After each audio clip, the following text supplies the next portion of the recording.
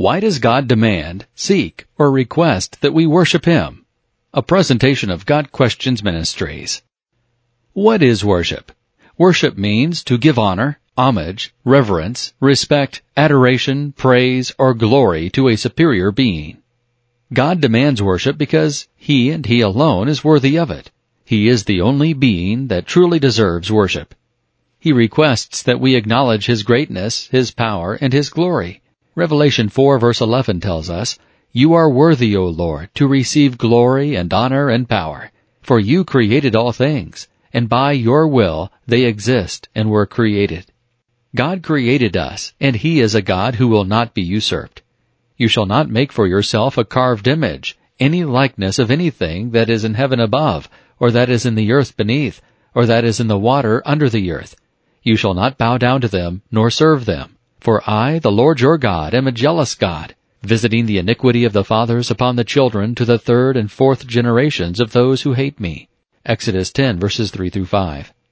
We must understand that God's jealousy is not the sinful envy that we experience, born out of pride.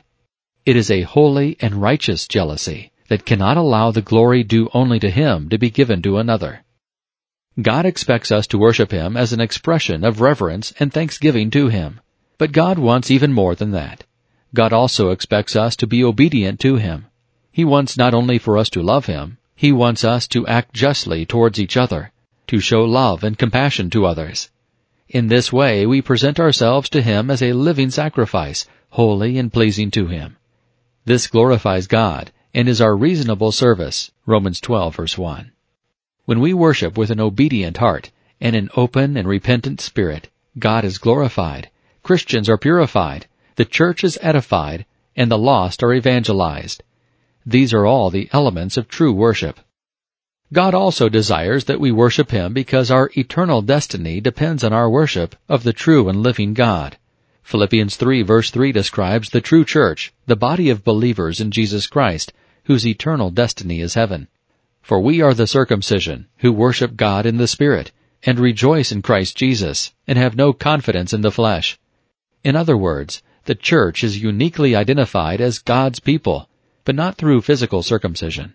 The church is made up of those who worship God in their spirit, rejoicing in Christ, and not trusting in themselves for salvation. Those who do not worship the true and living God are none of His, and their eternal destiny is hell. But the true worshipers are identified by their worship of God, and their eternal home is with the God they worship and adore. God demands, seeks, and requests our worship because He deserves it, because it is the nature of a Christian to worship Him, and because our eternal destiny depends upon it. That is the theme of redemptive history, to worship the true, living, and glorious God.